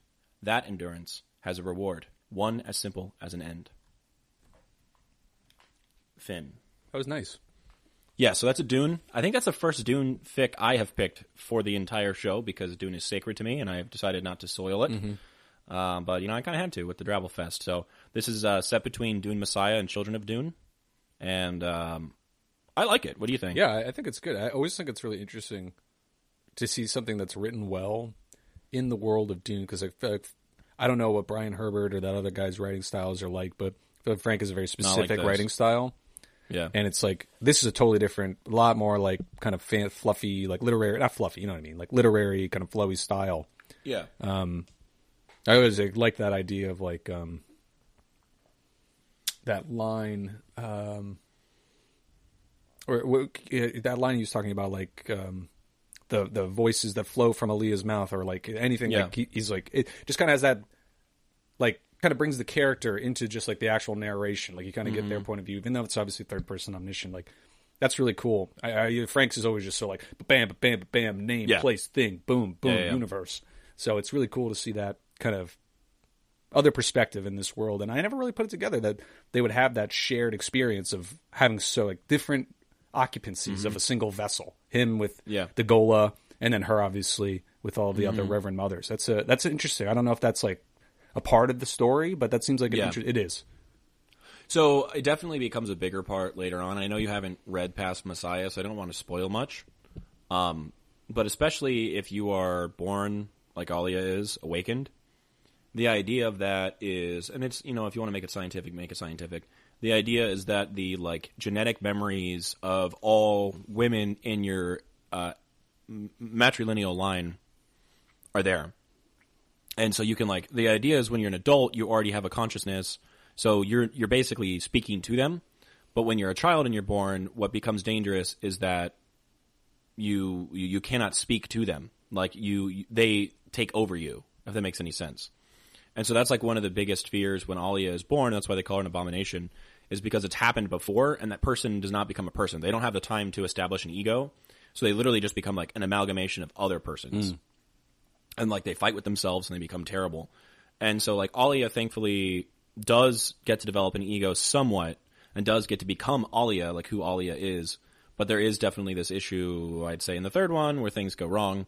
And then, yeah, with the Golas, when they get awakened, especially if they've been awakened multiple times, they have to deal with like the person they were before they were awakened, remembering everything that happened before they died the past time. So, yeah, I hadn't thought about that either, and it's a really cool bit of symmetry. Right, and it kind of helps because, I mean, in our just the way it is read in the modern lens, it's like that relationship's a little, especially when it's Jason Momoa and some, you're like, but that tying them together in that way, I think is pretty cool, and it definitely comes from someone who knows the material and can draw some really cool connections.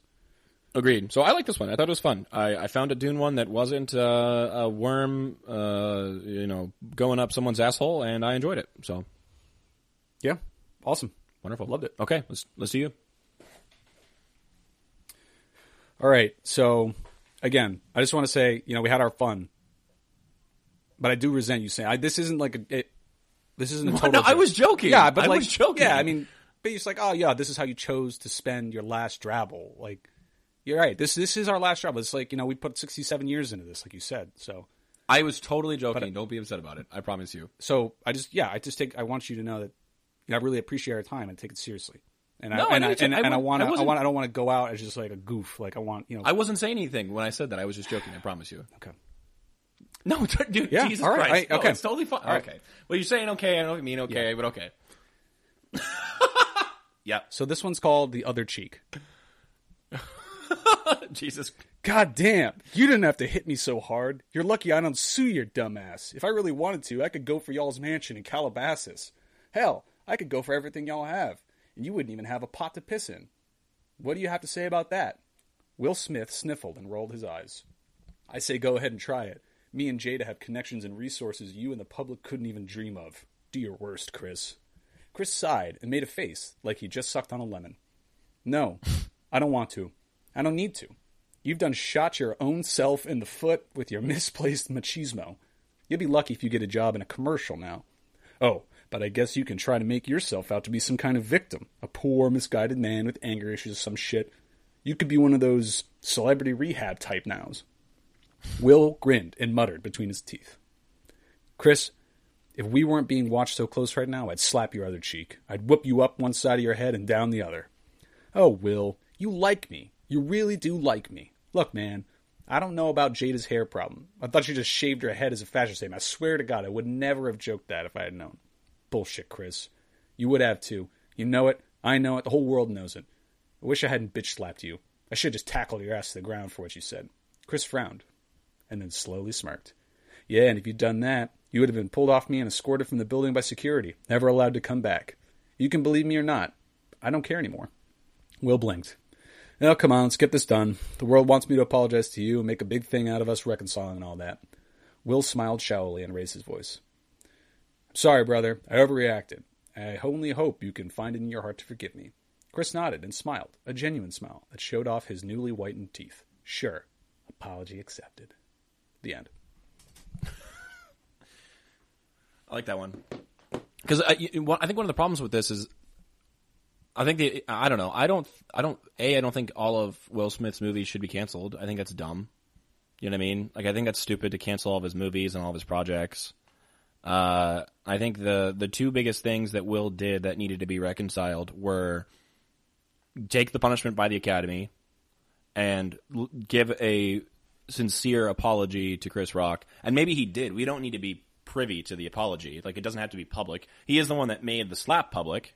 Therefore, it would make sense that the apology could also be public, but he doesn't have to be because he didn't slap me or you or the camera. He slapped Chris Rock. I would say the amount of time that I've lost personally, I've faced workplace discipline for the amount of time I've lost researching and trying to debate this topic, he does owe me an apology. You know what? I agree with that. He owes every single person who has cared about this an individual apology, which he should be making. I didn't walk my dog. I didn't make dinner for my family. Yep. I missed work. So he owes me an apology. Well, this was I deserve something. I am important. As we stated last episode, this was 9/11 Part 2. This is one of the biggest things to literally ever happen. Change the history of the world. This change. Well, especially when people are like, yeah, the slap heard around the world. Shut the fuck up. Like, and also it's like, I love how, like, part of the going into the Oscars, part of the deal was that people were like, I can't believe they're not giving President Zelensky a space to speak about the war in Ukraine at this movie award show. And then everyone gets more upset at the fucking slap than they do at anything else going on in the world. I can barely afford to fill up my fucking gas tank, but everyone's like, oh my god, I can't believe he slapped Chris Rock. I think the Academy approved they actually made a good decision by not letting Zelensky on, because it's like, imagine that impassioned, very real, he's a great leader, like an incredible speech, like reaching out to people, and then 2 seconds later, G.I. Jane Part 2, greatest night in television history. Will Smith just smacked the shit out of him. Literally, it would have been. That's a good side point, by actually. side. Like, shout out to the Academy. You know exactly what kind of garbage you put out. You know your material. You know your audience. You know your lane. Know what you're going to get. You know your lane. Yeah. It's terrible. At least you stayed in it. It's better than the fucking Emmys. Fuck you guys. And then, like, also, I just thought it was so laughable that Sean Penn was like, "Well, if they don't give Zelensky a platform, I'm not going." Oh no, he's gonna smelt his Oscar. Oh yeah, his Oscars when he gets back. Bro, no one fucking cares. Literally, Sean Penn. What the fuck are you doing, dude? Have you seen the photos of him, like, talking to Zelensky? No. Oh, yes, I have, yeah. He's, like, in a fucking briefing room in, like, camo pants. I know. I like how they gave him, like, the standard issue army pants and boots. It's like, bro, take those off. Dude, get your fucking 5'7" son of Sam looking head ass out of here. Whatever. Or, my name is Sam head ass out of here. Get like, your dude, Harvey Milk ass out of here. Get your Harvey Milk ass out of here, bro. Like, you're not doing shit. Oh my god, you're raising awareness to a thing that people can't stop talking about for over a month? Fuck off. Jesus.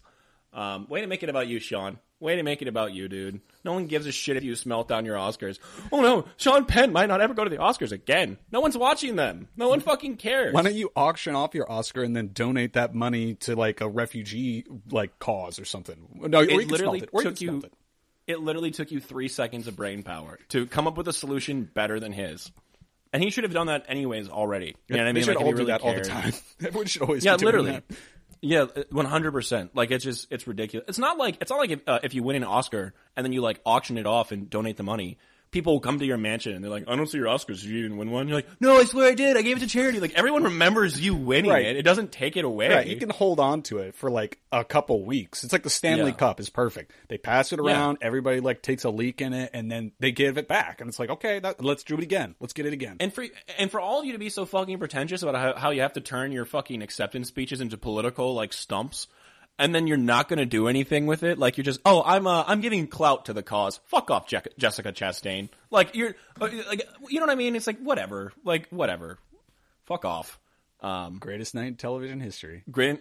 And it's also, I love the idea of, like, I don't know, just these people, like, putting on an award ceremony to pat themselves on the back, and they're like, hey, this is the greatest night in television. Best thing to happen this year. Haven't seen anything else. No. Like, no one's even watching. Like, the ratings are so low. And the only interesting thing that happened was you being assaulted, Chris Rock. There was no one cared besides that. They got rid of all the awards besides 6, whatever the fuck the number is. Who gives a shit? And also, I'm not being mean. Who the fuck saw any of the movies that were nominated for Best Picture besides Dune? I saw Nightmare Alley. I don't even know what that is. What are you talking about? It's Guillermo del Toro. It's on HBO Max.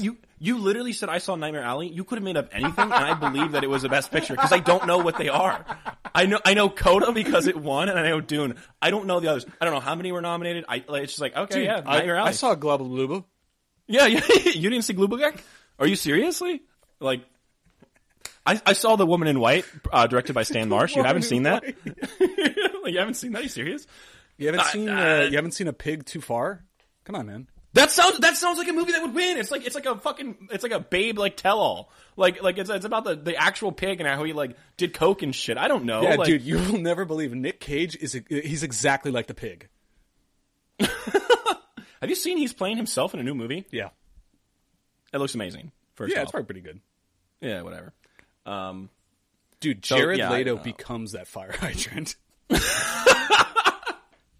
Dude, are we going to go see Morbius? Can we see Morbius? Yeah, we a couple Morb heads. Have you seen the people that are like, no, it's an April Fool's Day prank that Morbius is bad. It's actually really good. I gotta see it. Yeah, we should go see it. Last night we were out and one of my friends was like, "Hey, we should go see the Sonic 2," and I was like, "No, we shouldn't." But then I was like, "Actually, I'd go see Morbius right now," and they're like, "Why?" And I was like, "Because I'm buzzed. That'd be fun as fuck. Let's go." I think the problem with Morbius is that it's not even fun. When you're buzzed. Yeah, there's like nothing it's just redeeming so, about like, it. Yeah. Droll. Serious. Yeah, it's just bad. But I'd watch it. Dude, movie theater near me has alcoholic slushies. Like they will literally spike your Coke slushie with Captain Morgan. I'm there. We'll find concurrently starting screenings, and then we'll just like call each other from the theater. Yeah. Hey, I mean, no one's gonna be in there. Literally, no one's gonna be in there. We could have a whole conversation. Hey, dude, what's up? Oh, that was so sick. Yeah, that was sweet. Oh my god, yeah, awesome. Look at that. It's sweet. Wow, that was really cool. It was really cool. That's a good fact. Literally, no one else will be in that movie. We could go Saturday night at 7 p.m. No one's gonna be in there. Dead empty. Not a single Whole person. Place It's gonna be empty. Literally, dude, spread out. Who gives a shit? Did Morbius like even make $1 million? I don't think so. No one gave a shit. Like no one asked for a Morbius the Living Vampire movie. Dude, that's that's the biggest part of the Spider-Man rogues gallery. Oh yeah, for sure. I like Sony.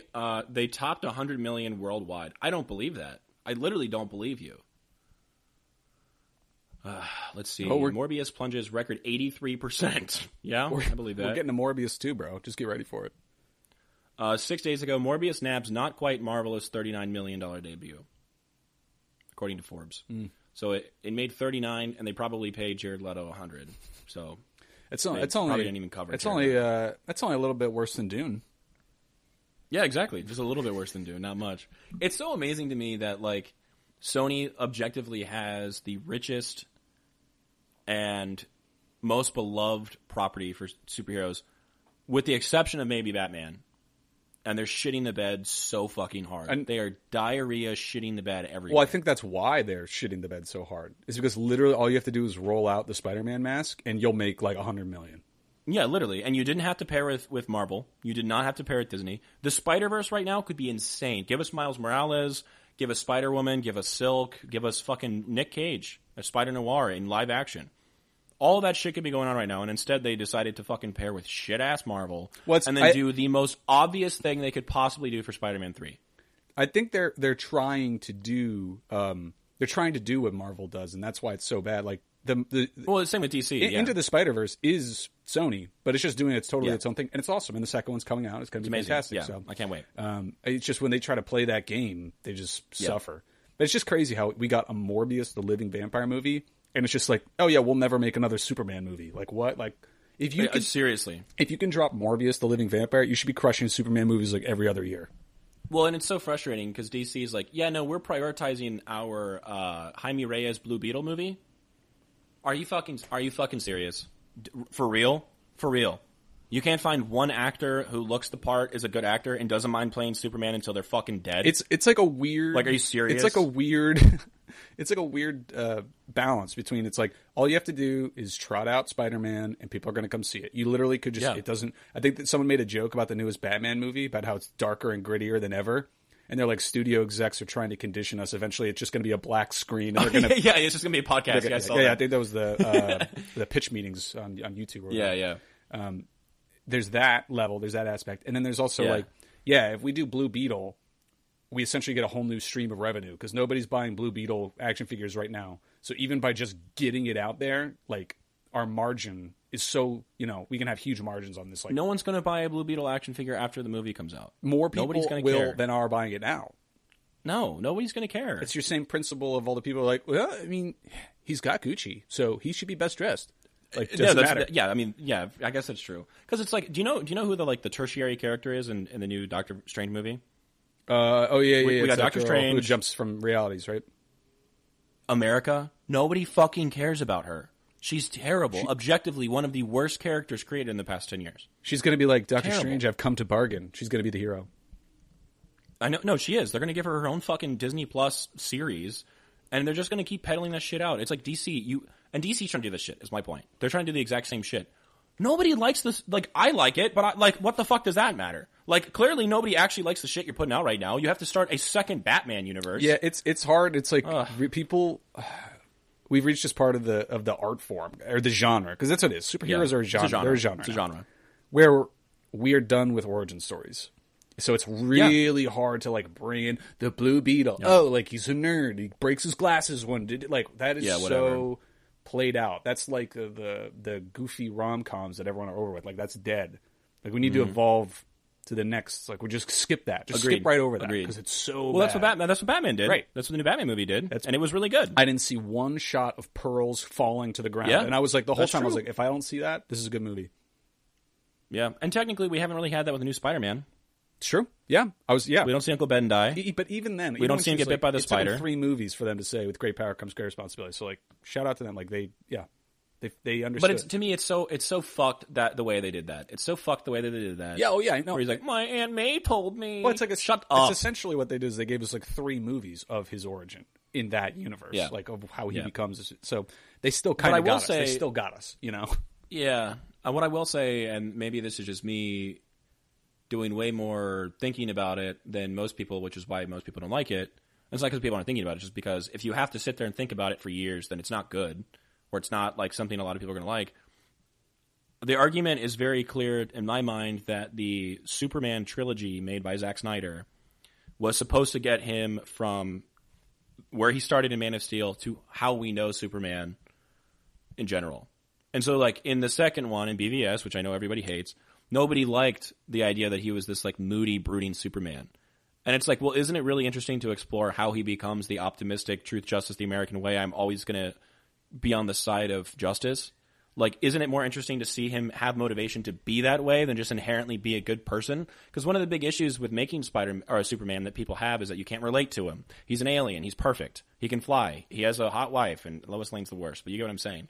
And so it's like, well, now we actually had someone who tried to get us there and have us relate and have us think, like, yeah, if you have the ability to do anything, is your responsibility to do everything? What does it even mean to a person, like just a single individual? How do they react to that? Like, and I think we kind of get that a bit in BVS, but people didn't care. So it's like, so what do? We just make stories now of the characters as we know them with no stakes? Like, I don't know. Well, like, that's why I think, like, it has to kind of be.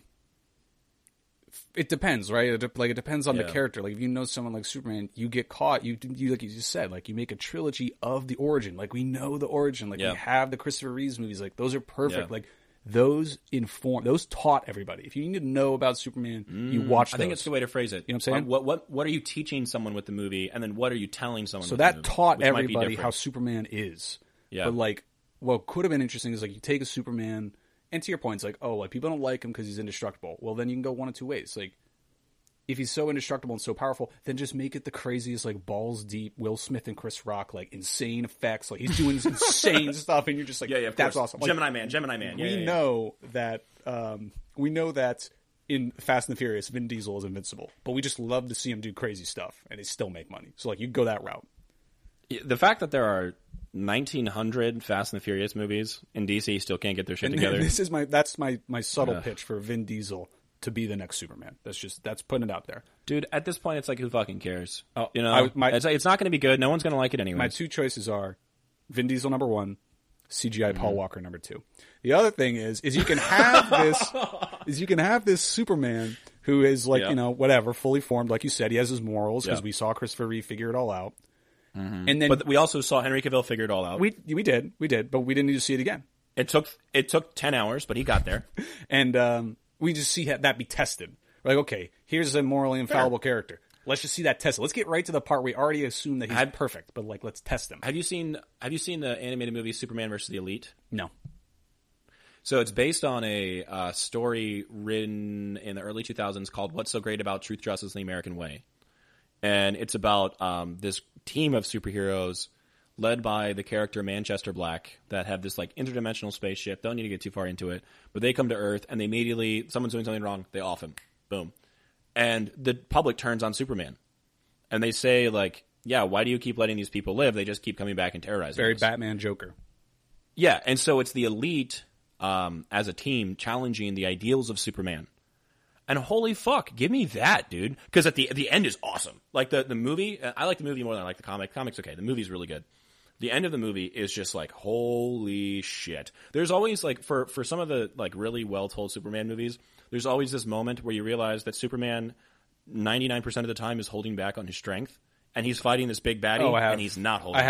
I have seen that. When he's like chasing those guys down, and he's like explaining to them how he's holding it back. I've seen those. I've seen that clip is insane. It's so good. And so give us that. Give us that like in live action. Have him like basically blow up the moon because he punched someone through it so hard. Yeah. And I'm there for it. Like that's the thing with Superman is you cannot target him physically. So you target his ideals, you target his emotions, you target his relationships. Like those are the threats that you give to him that he has to process. Because the like Crisis on Infinite Earth Superman was like the smartest man on the planet too, and they nerfed him a little bit there where he's still smart, but he's not like a insane crazy genius. Like he can still figure shit out, but he's not he's not stupid. But the pre-Crisis Superman was literally Superman in every single facet. I think his dick was probably 9 feet. And Chris Rock would have loved it. Okay, loved it. Yeah, okay. That'll just we're way off on a tangent. We should just release this as like a separate episode. This like 40-minute blurb. But that's what makes DC such the biggest butt fumble ever. Is like they already made all the best movies. Just like cast real people, put Bradley Cooper in Men in Tights in the lead, and then just let him say the same stuff, and you'll make so much money. Well, there was a thing that I saw. I don't know what it's from, and I'm sure other people have heard it too. But it's an analysis, and it's like Marvel is men trying to be gods. DC is gods trying to be men. Yeah. And I think that's the issue, is that because everyone who is watching these shows are men, aka humanity, the human race, not like dudes with dicks or whatever. It's on Spike TV, yeah. Exactly. They're dudes. Marvel's coming on right after Mansers and 1,000 Ways to Die. And in between, it's going to have the Girls Gone Wild commercials with the little tiny stars over the nipples. Because everyone watching it is a human being, they can relate more to humans trying to be gods than they can for gods trying to be man or gods trying to be humans. And I think that's maybe the disconnect is like literally, I don't know. Yeah, maybe that's it. And there's a lot more mythological about DC that I think is hard to adapt. And I think it takes thoughtful adaptation and thoughtful consideration to get something that is popular and meaningful and accessible. And I think Christopher Nolan did that well. And I think the thing that maybe where Zack Snyder fumbles it is when you're doing something like that is big, you can't pick 14 themes. You can't pick 14 morals. You can't pick 14 lessons. You have to pick one, maybe two. And I think Chris Nolan does that really well with the Dark Knight trilogy. I think David Sandberg did that really well with Shazam. I think that's just a perfectly fine movie. I think it's all around solid, a lot of fun. I think James Wan, where he starts to falter a little bit with Aquaman, is that it feels like a movie in 4 acts. Yep. It feels a little too long, or like there's a little too much there, because they're trying to deal with a couple things. Yeah. If you're dealing with these big, like mythological, like tentpole stories that are superhero related, you have to pick that one big impactful thing, and that's the focus of the movie. Which is why I personally believe, and I know a lot of people think the final act falters a little bit. That's why I personally think Wonder Woman is like one of the best movies, like period, especially in the genre, because I think it deals with something very specific, which is like her understanding hope, especially in the face of what was at the time the war to end all wars. Well, we don't really get that. I haven't seen Wonder Woman 2 because the pandemic pushed it back, and then everyone said it was ass, so I didn't want to break my reality of Wonder Woman being the best series with the second one being ass. But you get what I'm saying? Like you can't just put it all in. Like Zack Snyder's trying to deal with 14 different things at once, and they get fumbled and they get misplaced, and then you have to watch the director's cut, which is 45 minutes longer, and then you get like an extra scene where you kind of understand it better, and like whatever. So should we just go on to the last drabble? Yeah, but there's that being said, release the Ayer cut of Suicide Squad, and you'll have the greatest movie ever made. I want to see it, so fuck I'm sure it's terrible. I'm sure it's awful. It's probably terrible. Of course I want to see it. Yeah, whatever. Okay, this one's called She's Home by Anaconda Gaga Yonsei Yas. I'm glad we're both going out on a high note. That's probably the best name I've ever heard. One more time, right? Anaconda. Anaconda Gaga Yonsei Yas. I won't read you the summary. I'm just going to read you the thing, and you're going to get what you get. Greece, Kosovo, Macedonia, and Serbia. These are our promised lands, but they don't understand. Dua, promise me you'll make these understand. I think it's supposed to be them. Dua thought about her father's last words to her before she sacrificed him for sales after Future Nostalgia didn't debut at number 1.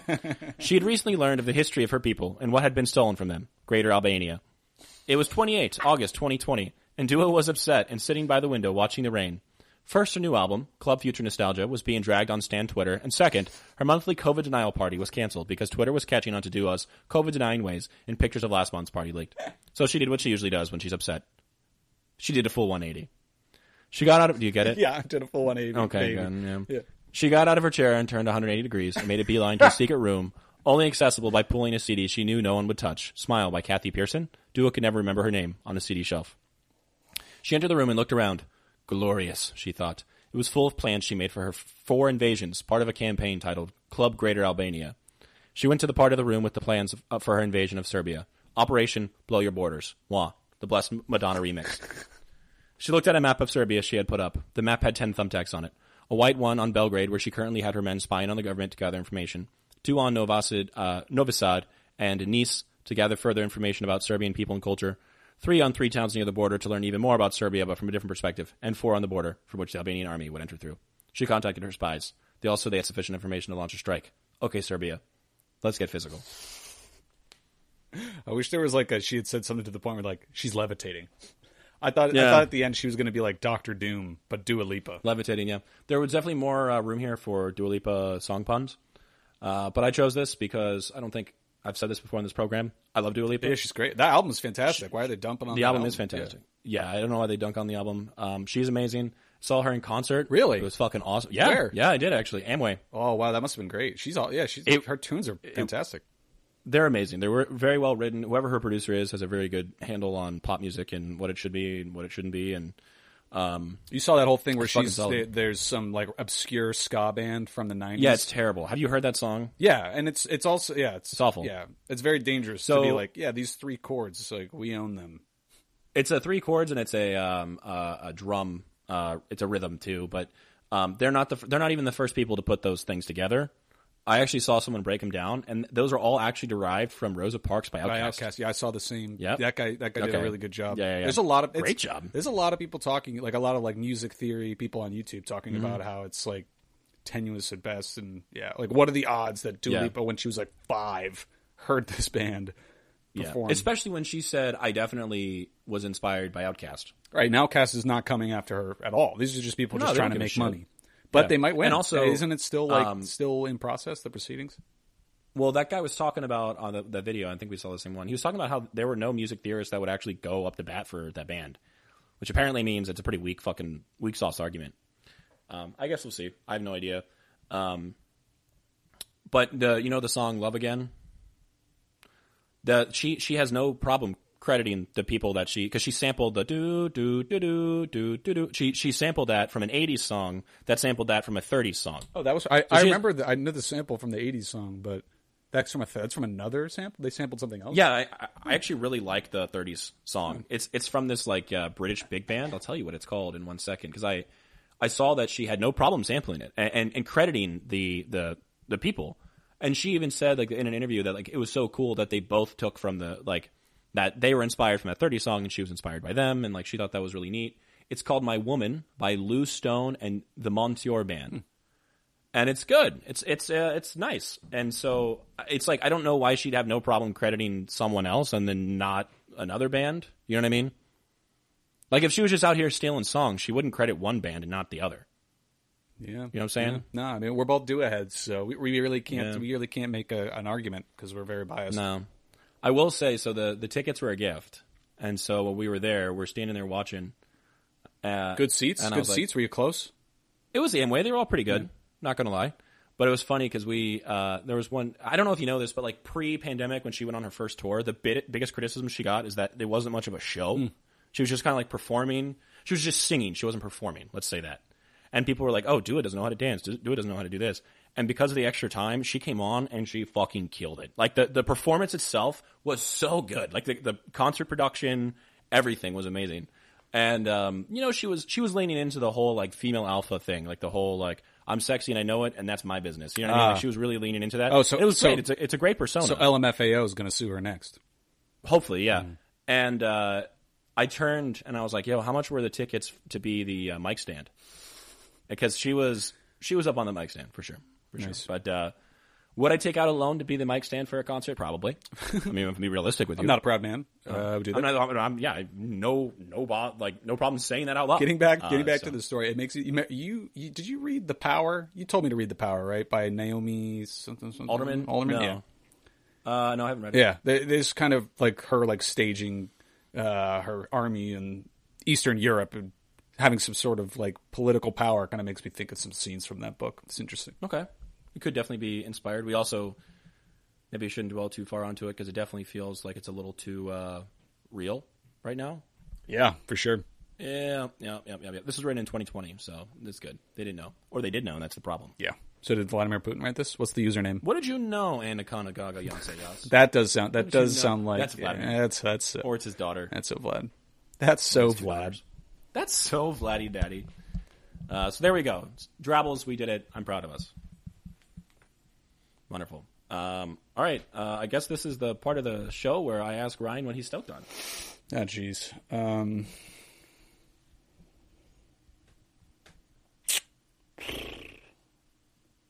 Dang, I wasn't expecting this. I'll tell you what, I've been playing a video game a lot recently called Hades. I don't know if you ever heard of that game. I've seen it on the shelves. I don't know what it's about. You can get it on the Switch. That's how I have it on the Switch. Yeah. It's like a dungeon crawler rogue game, which usually I'm not into. It feels very arcadey, like the premise, which is you are playing as the son of Hades. It's like set. There's all the characters from Greek mythology are there. It's fantastic. This came out like 2019, 2018. Won Game of the Year. Okay. It's a great game. Indie game. And you go from room to room. Each room has like different enemies, and they are in different assortments, and it's like very fast paced, a lot of action, very difficult combat. And then you're just basically trying to go as far as you can. You have one health bar. When it runs out, you die. You go back to the beginning.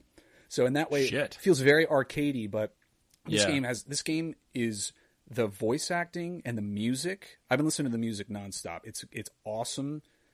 Its art is incredible, and the amount of branching dialogue. Because every time you die, you come back. Everybody's got something they got to say. Everyone's like, "Oh, look, who got?" And they'll like, "No, what creature killed you?" Be like, "Oh, looks like the witches got you again, huh? That must be tough." And it's like, there's so much dialogue. I've never heard the same thing twice. I've been playing it for like 2-3 years. It is a game that I would not think I'd be interested in because I really like games with narrative and like. You build up over time, and you something like Zelda or something like that. This feels kind of arcadey, and it really makes you build and focus on that skill. But there's other ways to progress, and over time, it's a really good game. And you can sit down, put 5 minutes into it, and like you can quote unquote beat it or lose, and then you just get up and go. So it's kind of like a good antidote to like sitting down and like, oh, whoop, there went like 10 hours. While you also can do that if you want to. Interesting. So I guess 2 questions on that is every room the same? So you can like get used to, I have to fight the Minotaur in the first room, and then the second room's going to have this, or is it always mixed up? It's randomly generated. So every room you go into is randomly generated, and you basically you complete a room, and there's 2 doors, and depending on which door you get to see what the reward is for going to that room. So you start to try, and the rewards help you get more powerful, but when you die, it all goes away. So like you're building, it's like League of Legends where everyone starts at like 0. Yeah. I don't know if maybe that doesn't mean anything to you. And then you level, everyone starts at 0, and then by the end of the game, session, round, whatever, you've accumulated power-ups and extra lives and all this stuff to become. Okay. So that's how you progress, but it's randomly generated, the enemies. Is there an end? Can you beat it? I don't want to spoil that. Okay. And it has a story. It has characters. Okay. So it does have a narrative, just not the kind that you're used to. It's like, got it. The premise of it, when I first I heard about it, I was kind of hesitant, but having done it, like, if you like that kind of stuff and you're interested in having a narrative, it's definitely there if you want it, or you could just arcade it forever. Okay, sweet. That sounds good. Yeah. Wonderful. What about you? What are you stoked on? Have I mentioned Hyperion on the program? Yes. Did I mention it last week? Yes.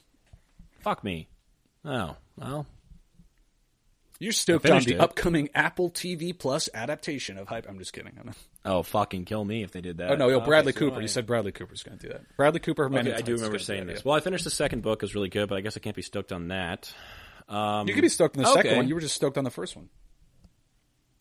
Well, no, I got a thing now that I can be stoked on. Yeah, go for it.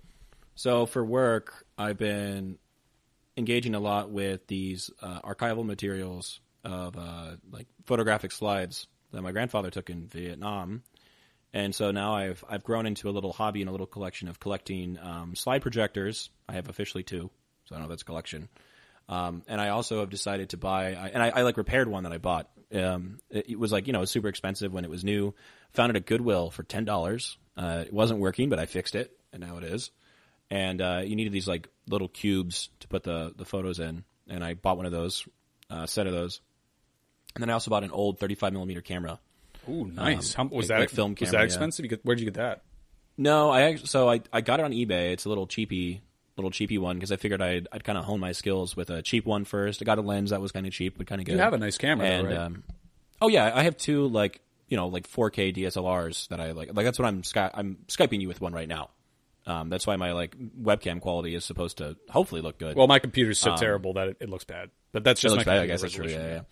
But no, I have 2 like really nice like new cameras. But one thing that I realized is like working with the projector and working with the old slides, like the limitation of the technology is a really cool limitation for film and a really cool limitation for capturing photos because we don't have those limitations anymore with our cameras.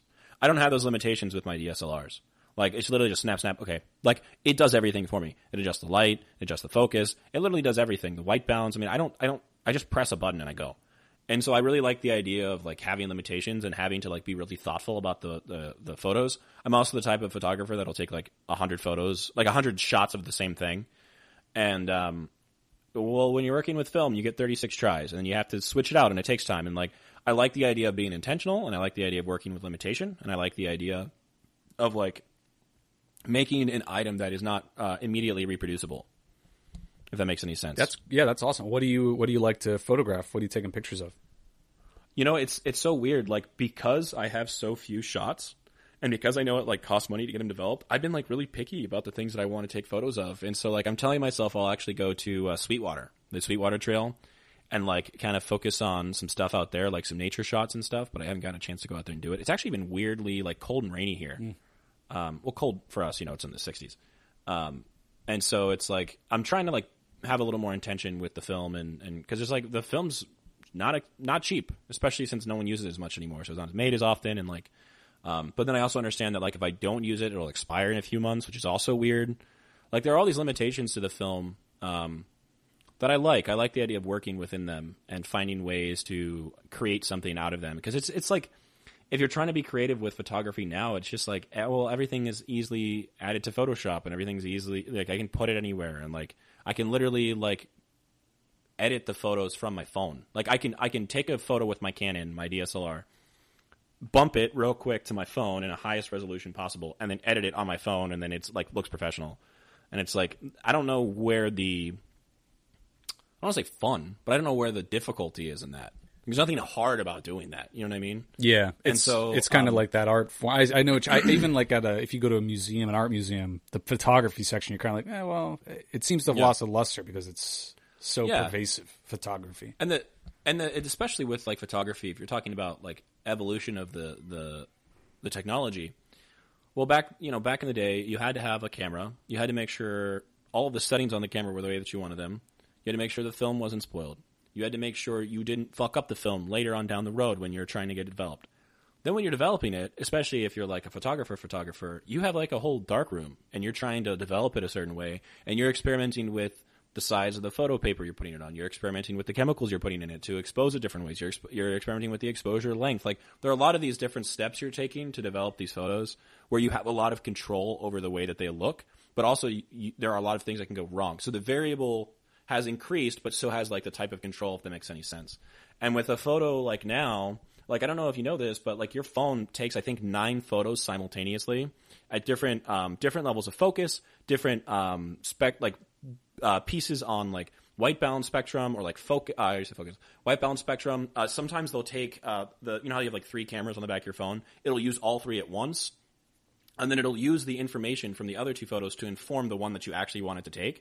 Like that's the reason why iPhone cameras, the hardware on them has not actually developed or hasn't really grown in the past few years, but they look better.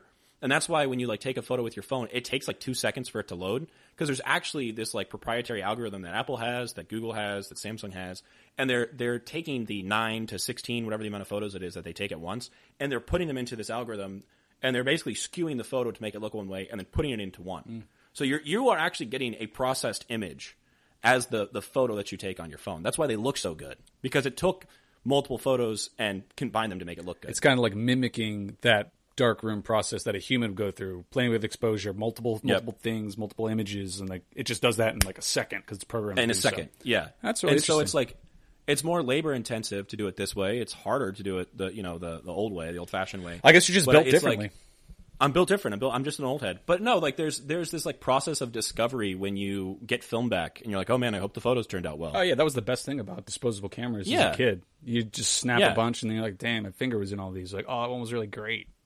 Yeah, that would have been a lot cooler if my finger wasn't there. And I think working within a limit is really interesting. I don't know how fun it is for me to work out of a limit. Like when I have a limitless like boundary, I don't know if I enjoy that as much as if someone says, take a photo about this, or like, write about this thing. And it has to be in this many words. Like that's a challenge to be like, oh, well, I only have, 500 words to say this, but I have 1,200 words to say. It's like, what the fuck do I cut out? And it's the same way with the photo. It's like, if I have a fucking DSLR and I can switch out lenses really quick because it's, like super quick and, like, put a timer on that's digital and take the best photo of my asshole ever. It's like, well, what fun is there in that? As opposed to it may have hardened or kind of killed the art for the person taking the photos. But I think about like if you had like a wedding photographer, I don't want it to be like, hey, I only had 36 photos and the cake was looking great, so I blew my load 18 of those on the cake. It's like, I want you to take 9,000 photos, and I want like, for the consumer, it's like everything, like the consumer benefits and then the actual part of it kind of gets lost. Well, that's interesting. I had heard someone say something similar about long exposure photography. But that's why I was curious as to what you take photos of, because like you can't take a photo of an athlete in long exposure. You do like landscapes. No. This person was taking photos of like churches and cathedrals in Europe, and they're like, I love that you sit there all day and you get to know the space and you catch all these like light particles and it's not like anything you would even pick up with just a quick photo. So that's cool. Exactly, and that's I mean, there's definitely something about forcing yourself to think, and like because when you create that limitation, you're thinking about how the thing isn't limited. And then when you create the limitations, you're thinking about what those limitations do to the thing you're used to doing that doesn't, if that makes any sense, that doesn't have it normally. And it's been productive. It's been helpful, especially with like understanding just like maybe the intentionality behind a photo, or understanding maybe not just the intentionality, but also like what you plan to do with it. So it's like not even what I'm trying to say, but it's also like where I'm trying to say it. And those things are really important. And, there are photos that I take, like, I wouldn't try to get a photo of me from a trip published in an academic journal or something. But I also wouldn't, go to a family function and show them photos I took for work, if that makes any sense. So it's like there's a space, there's a time, there's an intention, and I'm trying to find ways to work within that boundary. And my dream is to hopefully get some 35 millimeter slides so I can put them in the old slide projectors and feel the whole experience of taking a photo for a slide projector and then showing it to people.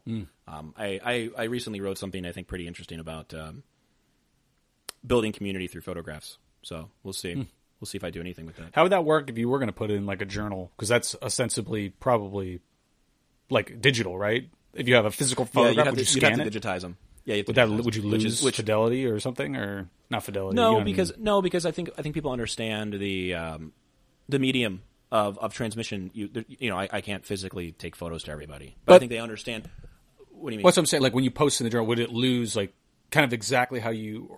Would it digitize and lose some of the aspects that you worked to develop through the darkroom process, or is it capture it literally straight up one for one? I think it would capture it. I think that would then go into the difficulty of description on my end.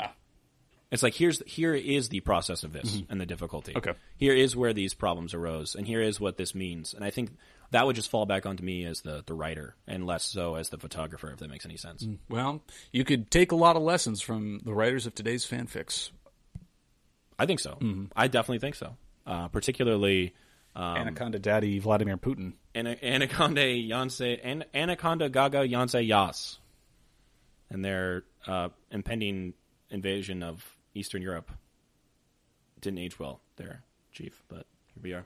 Well, wonderful. There we go. We were stoked on stuff. We did some drabbles. That was episode 67. And should we show our hand for what 68 and the ones after have in store, or is that just going to be a surprise for the listeners? Yeah, let's show our hand. Let them know. Okay, so 68 is going to be our Season 2 year-end review. And 69 is going to be pretty fucking sick, dude. Nice. Nice. Do I don't know, like, do we want to go full in what 69 is, or should we just say be expecting something really cool in a year? Yeah. In 2 years. It's going to take definitely a year to do this. Yeah. 2 or 3 years, something cool might come about. Something hot's going to drop summer of 2025. A hot, steaming pile of shit is going to drop in summer of 2023, and I hope you're there for it. Is that the best way to phrase it, I guess? It's good. Okay, wonderful. Prepare to receive our load in 2023. Yeah. As Chris Rock received Will Smith's, prepare to receive ours. As the load was delivered unto Chris Unto Chris Rock's rectum, you shall receive ours. A hot, steaming load all over your face. Well, wonderful. That's inappropriate. I'm glad we're not monetized, because it would be demonetized. So, thank you for listening. I had a good time. I hope Ryan did. And we will, get back to you whenever. You're not listening anyway, so who gives a shit? I'm screaming into the void. Ryan, what should we remember? People say, Carpe Diem, go out there and seize the day. Go out there and slap the day in the face. Make today the greatest day in television history. 9/11 Part 3.